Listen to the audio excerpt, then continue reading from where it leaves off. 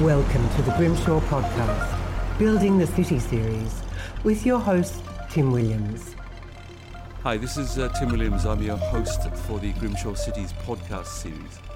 My brilliant guest today is Dr. Rhian Mari Thomas. She's Chief Executive of the Green Finance Institute, which is a really rather interesting innovation in the UK around green investment, green infrastructure, and the whole idea of a just transition to a net zero economy. This is a great conversation, helped, I think, by the fact there's not just one Welsh voice on this today, there's two, as Rhian Mari comes from the same part of the world as I do. I hope you find it innovative, interesting, useful and fun. I did. You're very welcome, Rhian Mari Thomas. Now, I loved saying Rhian Mari Thomas, Rhian Mari, because it's a wonderful name. And of course, we need to explain to people that we are, as I jokingly refer to people like myself, as persons of Welshness. And you are indeed a Welsh speaker, as I am. So, sut wyt ti, heddi? Wel, diolch yn fawr am y gwahoddiad I fod ar y podcast. Na fe. Dwi'n gwenu yn gwrando arno ti'n gweud yn enw i'n gywir, Rhian Mari. It's fantastic to hear somebody saying Rhian Mari with those dulcet Welsh tones. Well, there you are. Thank you, Tim. The thing is, I hope we do have listeners all over the world. I was going to say all over the place, but all over the world. And I hope we haven't lost them. I rather hope they've been charmed by our initial ethnic opening. But we're both we're both very proud Welsh people. We'll come back to all this. So, Dr. Rhian Mari, I love the name. There is almost nobody I know in Wales called Rhian Mari, and they're both lovely names. Together, they are fantastic. So let's talk about what you're up to, because you're running something that I think is really important. Part of the reason I wanted to talk to you is that I think, and I'm sure this is what we will talk about, but is that when we discussed what we might talk about, I think I said that I'd come to the view late on, probably because you've been there for a long time, that the finance investment community has decisively shifted in the direction of green investment and net zero objectives and all that kind of stuff, and that some people haven't really noticed that they have, but they have. So we're going to talk about all this. But what does the Green Finance Institute do, Rhian Mari? Well, thank you for giving me the opportunity to introduce the organisation. We will be 4 years old in July, but if we go back to when we first were established, it was in response to a task force of finance professionals from across the City of London advising UK government that we could see this green finance agenda was starting to accelerate. So, obviously green finance being the application of climate and nature science to financial decision making. And we wanted to make sure that London stayed at the forefront of that mainstreaming. So there was a recommendation put to government, one of 30, back in 2017, that we needed an organisation that would sit between the policymakers and the financial institutions, because policy has and regulation has such an important role to play as we start thinking about how we pivot the whole financial industry so that it becomes the enabler of the transitions that we need to see across every part of our economy. And I'm sure we'll come back to that. So anyway, that's I became the founding chief exec back in July 2019 with a remit to make sure that we mainstream this whole climate agenda into finance. And I think at the time, there was an expectation that we'd probably use this platform to look at disclosures and regulations, build on the work of the Task Force on Climate-Related Financial Disclosure, the TCFD, which I used to sit on when I was in my previous role in the bank. And instead, we decided to go in a slightly different direction, which was to look at what are the blockers for finance to actually make its way into the real economy. So our big flagship at first was looking at buildings, decarbonisation of homes, a really tricky one, but also decarbonisation of road transport. How do we get more financing into nature-based solutions? And we've also looked at, we're increasingly looking at things like sustainable aviation and working not just in the UK, but looking at how do we get more financing into developing economies and frontier markets as well. So it's a really practical, very pragmatic group of former financiers who work closely with government, closely with industry, closely with civil society, to look at, there's been enough political signaling, what's actually stopping the money moving, what are the solutions do we need? And then we follow our solutions, Tim. So some of the stuff that we've done is about coming up with policy recommendations or, what fiscal interventions we need. But an awful lot of the work we do is looking at what sort of financial mechanisms do we need in order to make the money move. So we'll unpick all this kind of stuff. But I wanted to go back to explain to people who don't know some of this stuff that your governing founding partners, as it were, is on the one hand government, national government. On the other hand, what you and I know is a kind of a unique sort of council called the City of London Corporation, which is where the financial centre of what was the universe, but certainly of the UK, is in the centre of London. So you've got two founding partners. Is that correct? Yes, so we were set up as an independent company, limited by guarantee.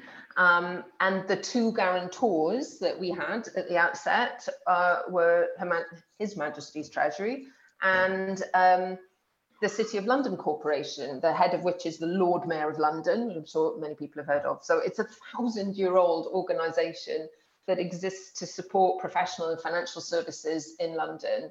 And so they were our seed funders and continue to be, involved and supportive of our efforts. So an unusual start for an organisation. I remember my first day in the job was in the Guildhall, a fantastic building here in London, hundreds of years old, in front of a packed audience of about, I think there were 800 people, plus the media, to announce what our strategy was going to be at the Green Finance Institute.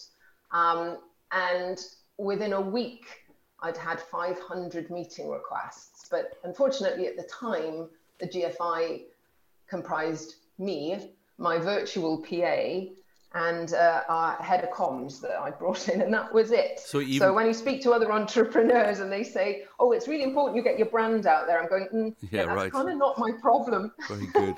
So I want to talk about lots of the programs and projects that you're into, but you alluded to this in your introduction where you said that this emphasis on systemic transitions was around retrofitting buildings and then the decarbonisation of road transport. They're two very big sectors of people listening will be involved in both of those. Can you say a bit about the decarbonisation agenda that you're involved in with those two great sort of domains, really? So as you said at the top of the podcast, Tim, finance is a critical enabler for every aspect of the decarbonisation agenda. We can make all the commitments and set all the targets we want, and we know that we need because the science dictates that we have to do this. But without finding a way to finance this, these aren't plans; they're just aspirations. Right. And I think one of the things that we hear said quite a lot is this is all too big for the public purse, and that we need to actually involve the private sector and we need to find ways of channeling commercial capital, so money from the capital markets, into all of this. And that's easier said than done, because a number of these challenges are, the returns in the short term are not potentially as comparable as transactions to do with business as usual. There are new, unfamiliar technologies. Again, that's, proves to be difficult. There are friction costs to, changing people's business models and starting to invest in some of these challenges. But there is a huge amount of goodwill in the financial community to do this. I mean, one of the, big tent initiatives, if you like, is the GFAN, so the Glasgow Financial Alliance on Net Zero, that was set up by Mark Carney, the former governor of the Bank of England, at the Glasgow Conference of Parties, so COP26, the big climate conference that was hosted in the UK a couple of years back. And he got over 130 trillion of assets under management. So, I think it was about 400 different financial organizations at the time to sign up to net zero targets by 2050. And this is a huge commitment and an absolute paradigm shift. Yeah. The issue is then, as we've subsequently found, and GFANZ hits the headlines for both good and bad reasons, unfortunately, at the moment, but implementing that target and that commitment is proving really tricky. And that's where we come in at the more granular level, going, okay, let's look at, and we've started our work in the UK. So when we first started looking at retrofitting buildings, we've got 29 million homes in the UK. It's the oldest and least energy efficient housing stock in Europe. Wow. Okay. And the economists and others have done a fantastic job in figuring out that you needed something like £200 billion of investment to bring all the housing up to a net zero standard, which sounds like a huge amount of money until you actually look at the asset value of homes in the UK, which is something like £8.7 trillion, right? So, there's a huge amount of embedded value within that housing stock. Yeah, for sure. But so we looked at it at the time, and rather than looking at that number, that 200 billion number, like some big monolithic blob, we were like, we're going to have to break this down into the business cases that appeal to the different types of financial investor. And that includes not just, banks and building society and venture capitalists and private equity, etc. It also includes philanthropic foundations, and it includes government balance sheets, and it includes money from sort of development banks like we have with the UK Infrastructure Bank that we work closely with here in the UK.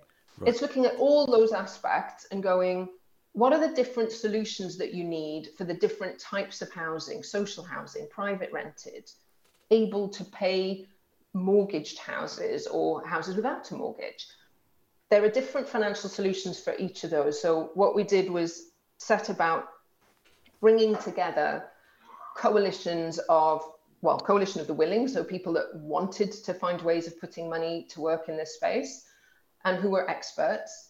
And at one point, our coalition on the energy efficiency of buildings covered something like 75% of the UK mortgage market, and had over 400 members. So what these guys all did was come up with a series of interventions and ideas and potential solutions, a number of which we've brought to market, and I can talk about that. But that's our model, is looking at each of these sectors and having really candid conversations with the finance providers, going, what is stopping you putting more money into this sector? And more importantly, what can we do as a neutral platform with access to government, both central government and local government, who understands genuine financial transactions, because we have that background. What can we do to help you get over some of those obstacles? What do you need? And it's a fantastic and very privileged position to be in. And there's a team of about 50 of us now. So I was going to ask you, how many people are you in the... Well, our core team is, there are about 30 of us that work on these types of projects. And there is another secretariat of nearly 20 that work on a nature project called Task Force on Nature-Related Financial Disclosure. So, but we could come on to that too. But I was going to say we're hugely indebted to a number of the law firms here in London who have provided huge amounts of pro bono support, and I think there's probably another 20 lawyers that work with us that are, supporting our work. So I think this is part of the reason I'm exploring not just what you do, but how you do it and how you're structured and your founding partners and how you're financed and all that kind of stuff, is because it's such an interesting attempt to do what I think you've said is a big picture story in a sense, which is that you've got a lot of goodwill and aspirations. And I want to talk a bit about this from private sector investors to do the right kind of investments, if you like, that actually will mitigate climate impacts in the way that we would wish. But you discover in practice that turning that into, there aren't enough products or ways to market actually at this point in time, so that you're helping bridge some gaps between the aspirations and delivery, I think, is what I hear. So that's really important, and you're kind of de-risking things. Just to give you an analogy from a market that I know quite well, which is the social housing market in the UK particularly, because of great regulation by the social housing provider and the government, and because over decades the banks have got used to this product called social housing. The investment committee decisions used to take minutes, to say we're going to invest in places for people, one of the biggest social housing providers in the world. And because of all these regulatory structures, and they're all, tradition and practice, and confidence had been built between private sector and the public sector, what you have on your hands is a very investable market that feels quite safe. And it's so much so that it's cheaper for places for people to borrow from the banks than it is for Lendlease, one of the big developers, because of the de-risking going on. It's a long-winded way of saying that I like the idea that you're actually turning these aspirations into something, a kind of ways to market and to actually do things, and that you're an intermediary in a sense, are you?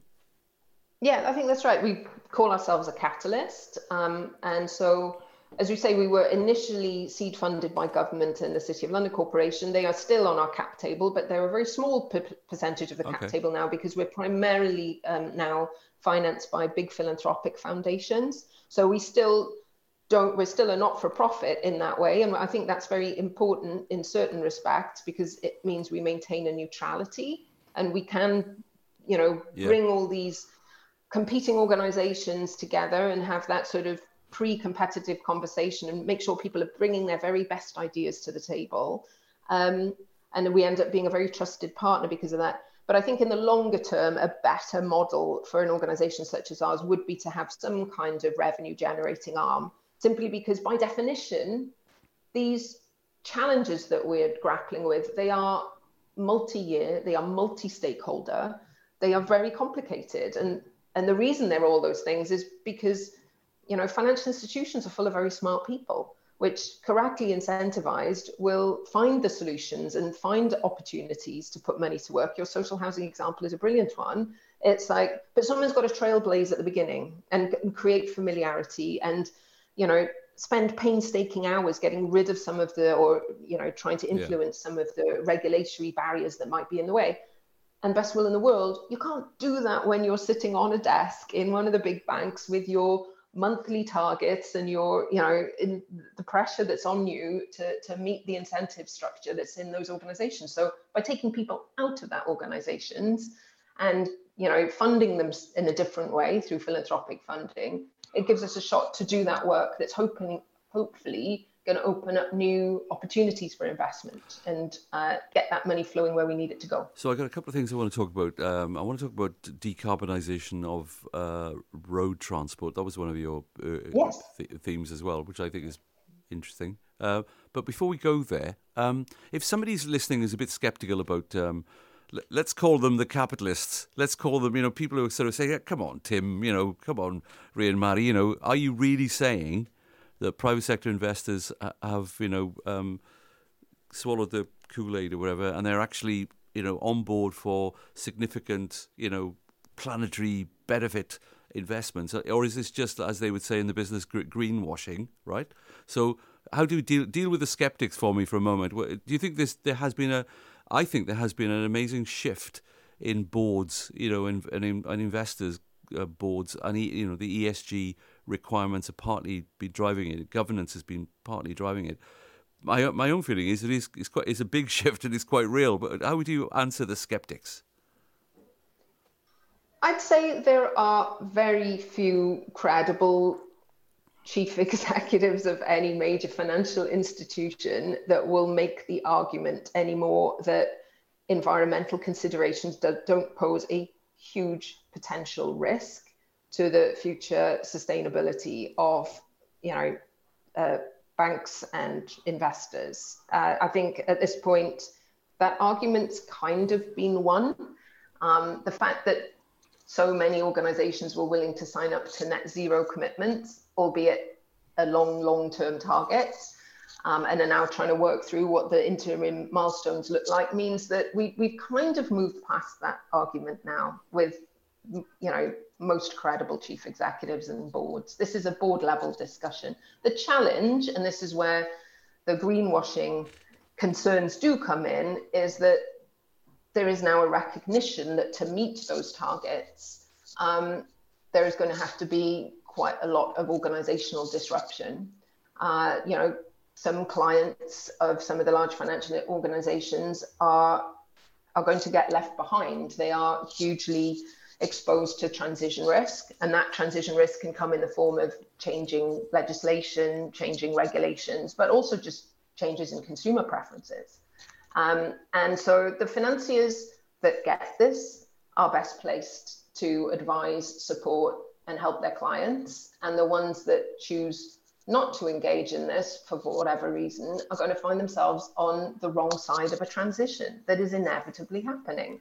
And one of the reasons that it is inevitably happening, you do hear people, I think there were some outflows from ESG funds last quarter. I think that's the first time that's happened in a couple of years.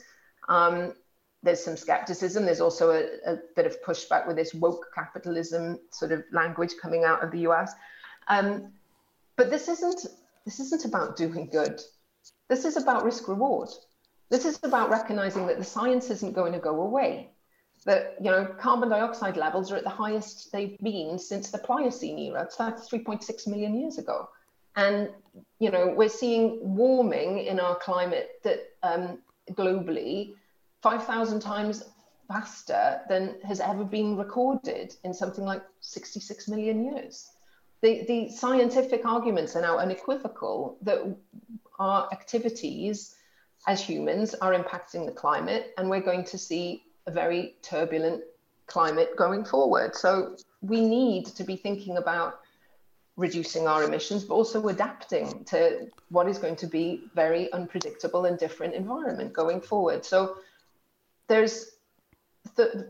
before I got into finance, I spent a number of years in physics, and one of the things that you learn in physics is that the laws of thermodynamics are inviolable, and in a way that our laws that govern antitrust or that govern any one of our sort of social or economic standards, they don't really hold a candle to thermodynamics, and that's what's going to win. So I think I agree with this in that the rationality and evidence is driving lots of what the boards that we're talking about are doing. But I do think it's quite real, and let's discuss a minor example of how real this can be. You alluded to this earlier on.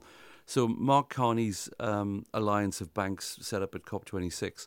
There was some choppy waters in the last couple of weeks, something to do with concerns that the group was not being hard enough on investment in coal, I think. And there was the reason I'm raising this is because a couple of very serious, big investors I read, like JP Morgan, expressed concerns that there should be no watering down, as it were, of the environmental commitments in Mark Carney's group. And I'm not saying there are. I'm just saying that it was very interesting that there was a response by one of the big financiers on the planet to say, don't touch it. We are, we're on a different agenda, and that agenda is, something that we're committed to. And I find that very interesting. So I think people who shouldn't be skeptical about this. I think this is a big shift in capital allocation, if you like. And I just want to shift on to the public sector side of all this. I gave a talk about a year ago, just after COP26, and I showed to government people in Australia the list of things that the Mark Carney group were kind of interested in investing in. In fact, not just interested in investing in, they will only invest in this, and they won't invest in some of the other stuff. So like, decarbonising energy systems, decarbonising transport, decarbonising everything in sight, really, was what they wanted to invest in. And I would basically explain, and I'd like your views on this. Is this too strong? But I basically said, look, to my government friends, some of the stuff that you've been investing in, some of these roads, that are going to worsen people's health outcomes or something, do not imagine that there's going to be as much easy access to finance for some of the stuff you've been doing if it's shown to damage the environment and people's health. What do you think? I think over time that is where we'll get to. And, I think this whole idea that ESG is, environmental social government concerns is woke and something to do about do-gooding. I think we really need to reject that whole language. This is an investment issue. It's a long-term value driver. It's about risk mitigation. It's about investment opportunities. And we've got to, we're seeing in some quarters that this discussion is being divorced from facts.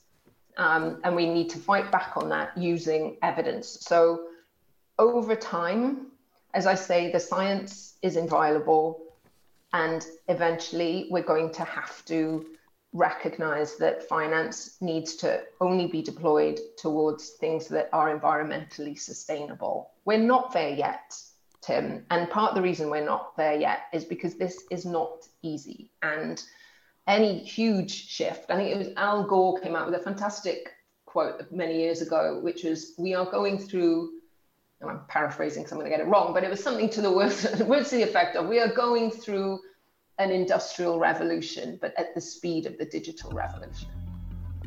You are listening to the Grimshaw podcast, Building the City series. And that's the truth of what we're doing. And so, yes, there will be bumps in the road and there will be difficulties as we try and implement this stuff. It's about how do you get from ambition to execution. It's always tricky. But it is inevitable. It's happening. And luckily, I think most large financial institutions at their board level are fully engaged on this and are keen to find solutions.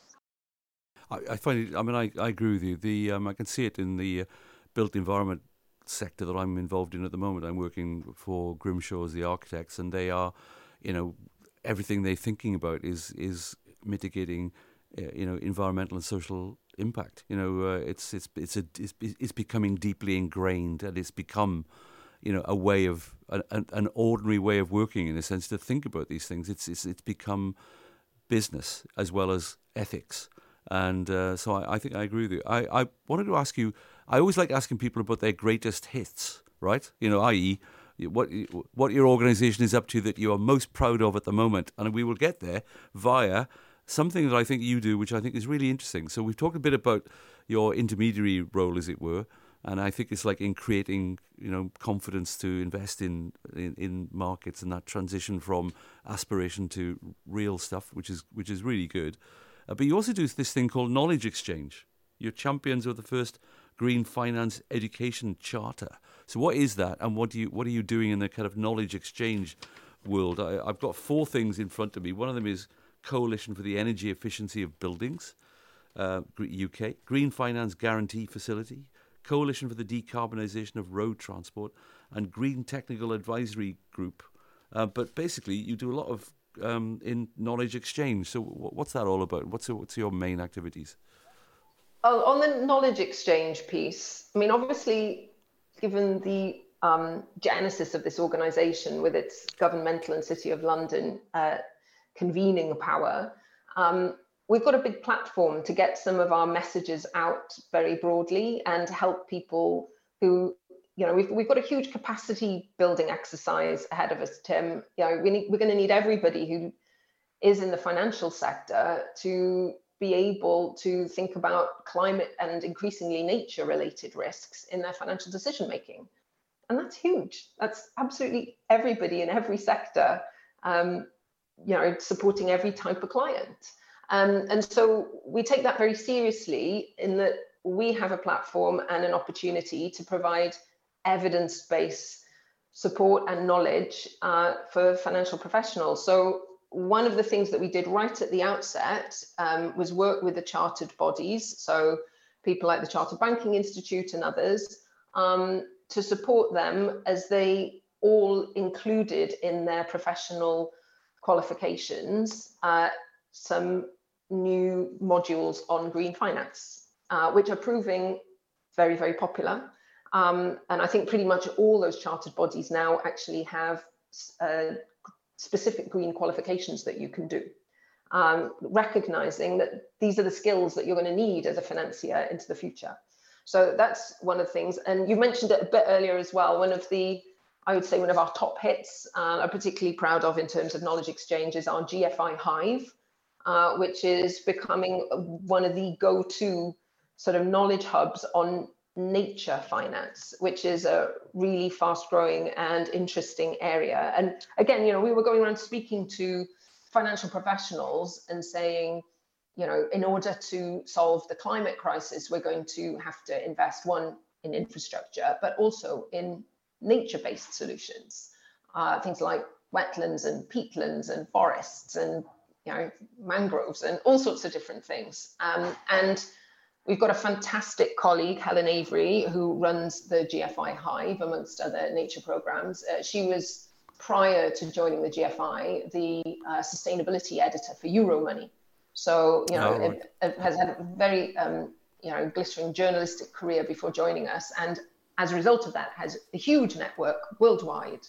And so we use that as a repository for providing podcasts and case studies and amplifying genuine transactions where commercial organizations have, they're making a commercial return on investing in nature, because a lot of the discussion about nature is about nature conservation.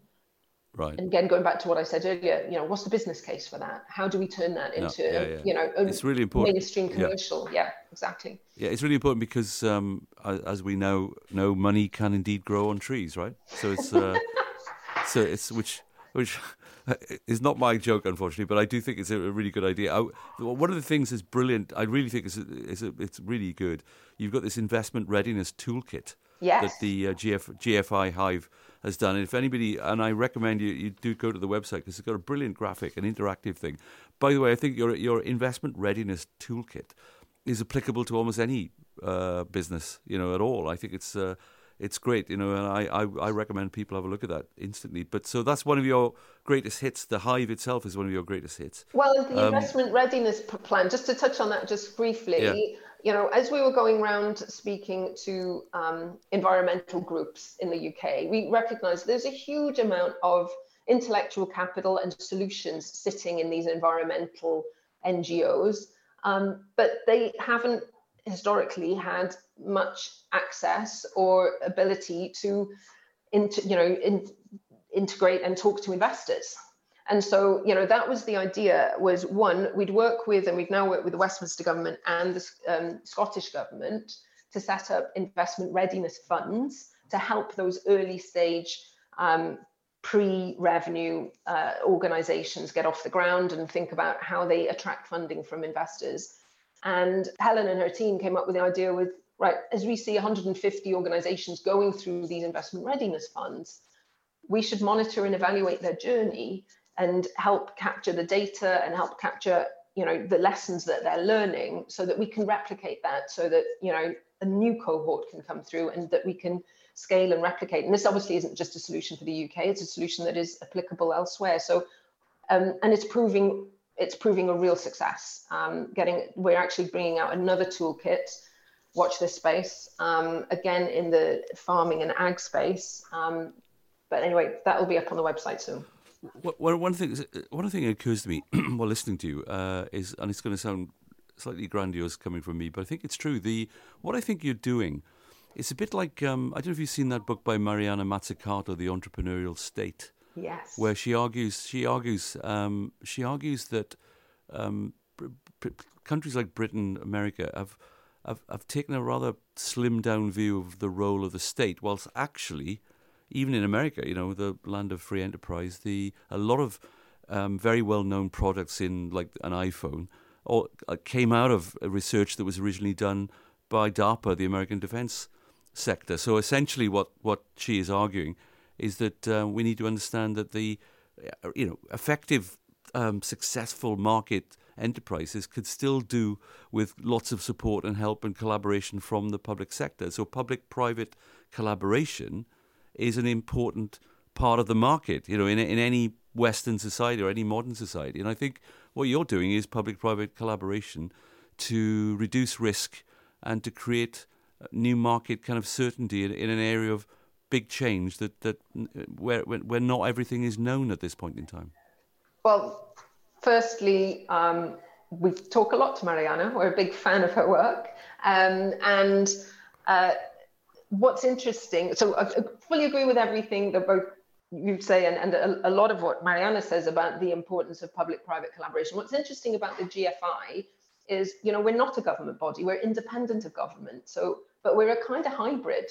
So this it's quite an interesting model to start bringing in expertise from the private sector and make ourselves very accessible to the officials and the public servants so that they actually are learning firsthand and really knowledge sharing. So we're genuinely acting That's as great. a bridge. Yeah, this is really important. I mean, I didn't quite characterize you accurately, but I think you are a bridge between the public and private sector, and it's really important. I think it's an important big learning that, especially in the creation of new markets and new policies, actually there's so much to learn that the private sector shouldn't take all the risk. That the collaboration needs to come from everybody kind of putting together to try and work out some of these issues. I was going to go back one step, if you don't mind. I'd forgotten to talk about this.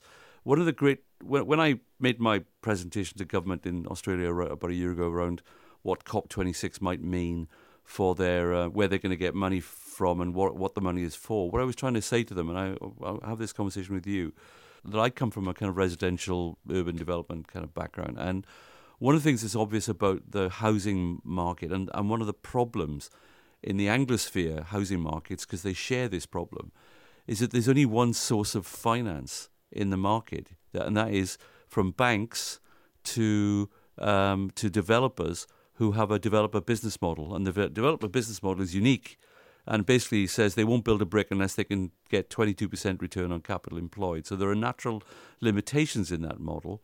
And we need diversity of models, diversity of business models, diversity of investment. And I think that what happened after COP26 made me realize, and you can see it beginning to happen actually, that people interested in impact investing, people interested in environmental outcomes, people interested in ESG outcomes are beginning to put money into the housing market, but with different financial origins to it and different financial needs from it from the development sector, so that people are getting involved in build to rent, right? So or people are getting involved in next generation highly environmentally kind of advanced design stuff, which you will not see come through the development community, because the development community, the secret truth of the development community is that it's not that innovative. Actually, it's brilliant at coming second fast. It wants other people to do prototyping and innovation, and then it will copy it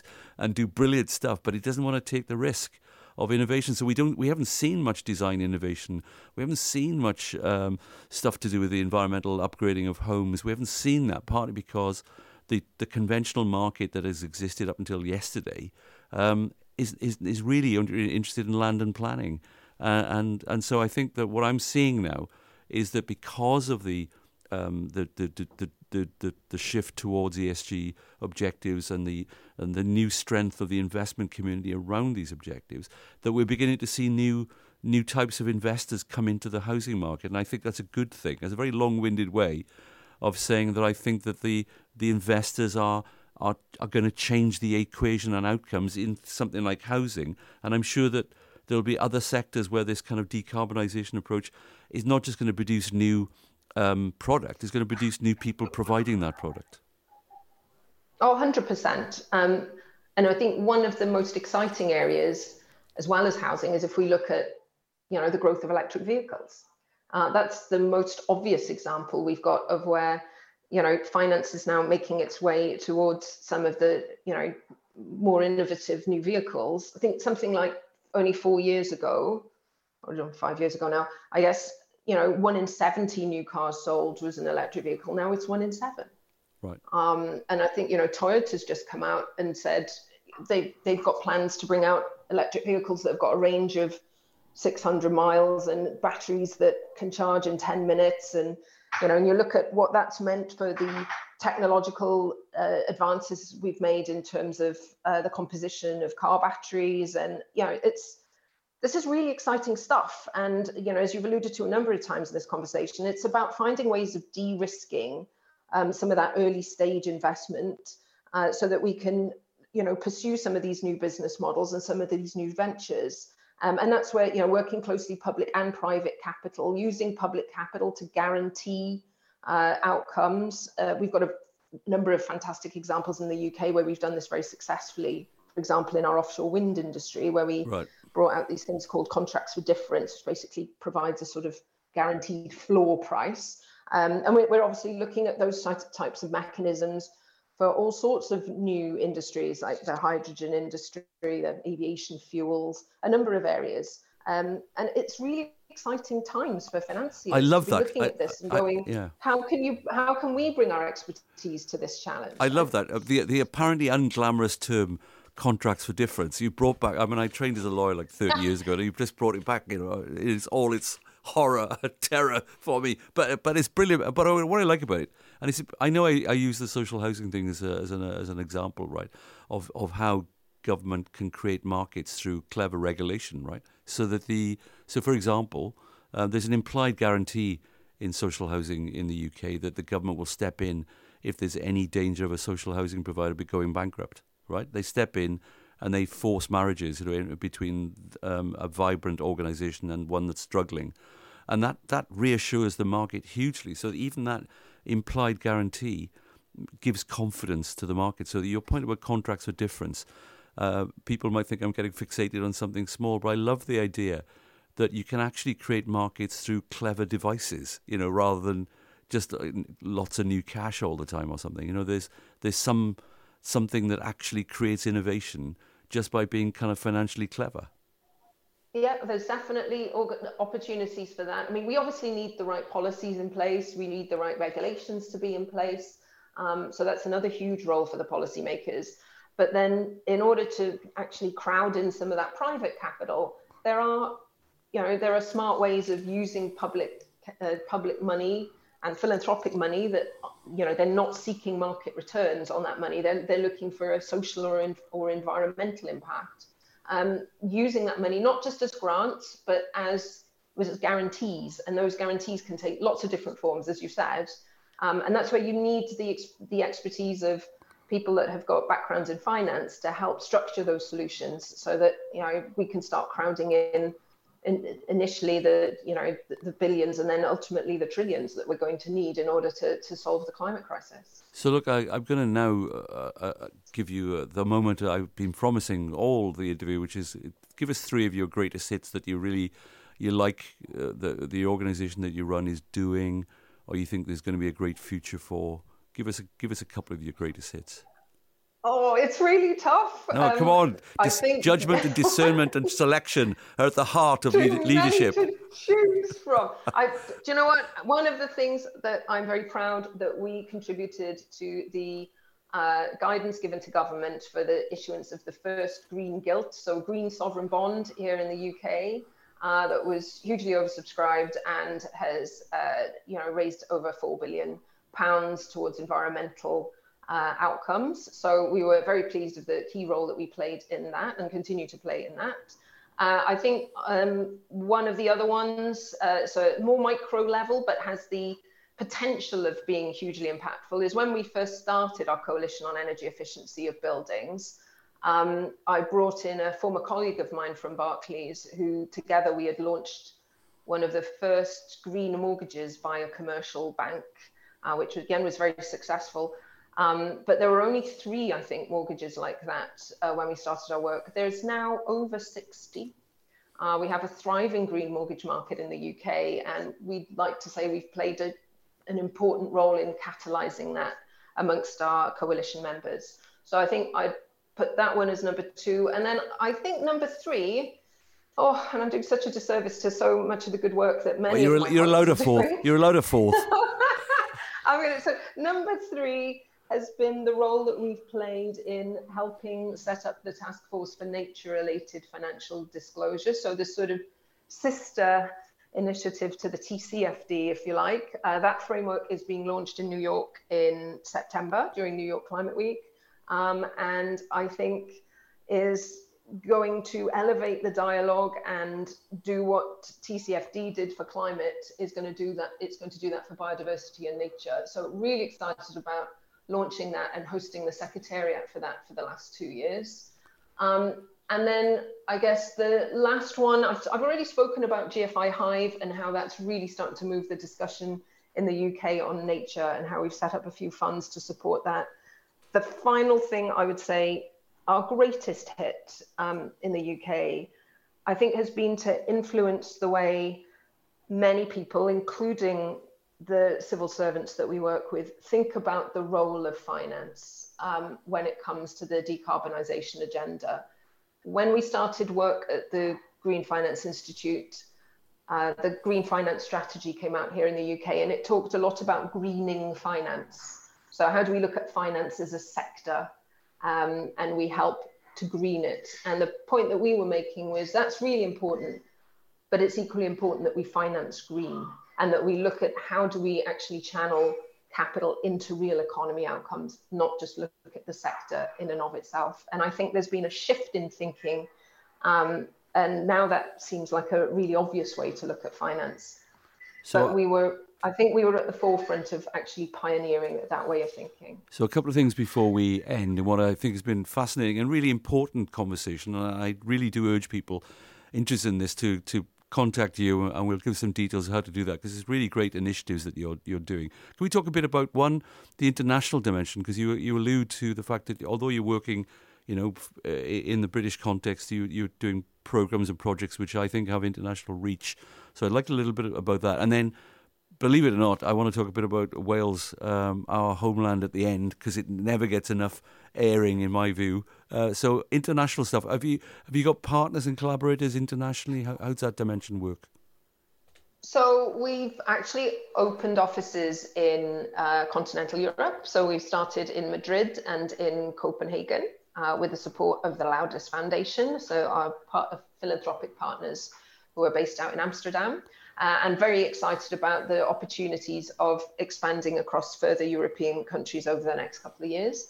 But then in looking at frontier markets, emerging markets, one of our teams sits down in Cape Town in South Africa, a really interesting jurisdiction, obviously a country that is got a very, very high reliance on coal and other high carbon sectors, but also a country with a sophisticated banking system and the deepest equity markets in Africa. So a really interesting test bed and innovation lab for a lot of the stuff that we've been discussing about de-risking and public-private partnerships. So we're actively working there, looking at how guarantees can be used to crowd in private capital, especially domestic private capital in South Africa, which again has applicability in other African countries and indeed other countries in Asia and South America as well. So, we're only 4 years old and we've been going at 110 miles an hour since then, but definitely keen to both learn and share learnings, not, the work that we're doing in the UK, but with other partners in other countries. So I'm delighted to hear that. And also, I think people listening, and we often have listeners of people in government in places like Australia. We have a Clean Energy Finance Corporation in Australia, and I'm quite keen. I'm obsessed in this conversation. I now realise that I'd like to see some innovation in social housing around the greening of existing public housing stock. There must be a programme that we can put together that people want to finance, and let's launch it on this podcast together. On the last bit, I want to talk a bit quickly about Wales, but in the context of what you and I, in the trade they would call a just transition towards. And I'm kind of interested in the net zero, but also net zero poverty idea. I.e., I want the transformation we're talking about to lead to better jobs and to more economic vitality for the countries and the areas that we all care about. And I think coming from South Wales, as we both do, which has seen better days historically, was at the forefront of an industrial revolution, which then left a rather sort of deprived communities, really. We now need to kind of reinvent ourselves, and I'm just wondering how you think that, your agenda, does it, are there issues, projects, relevance to the Wales that we kind of love? Is this a relevant agenda for our homeland, and what's going on? What are you doing to save us? What are you doing to revolutionise us? Because I sense that you're a revolutionary and that you're changing the world, and we might as well do a little bit, in our homeland if we can.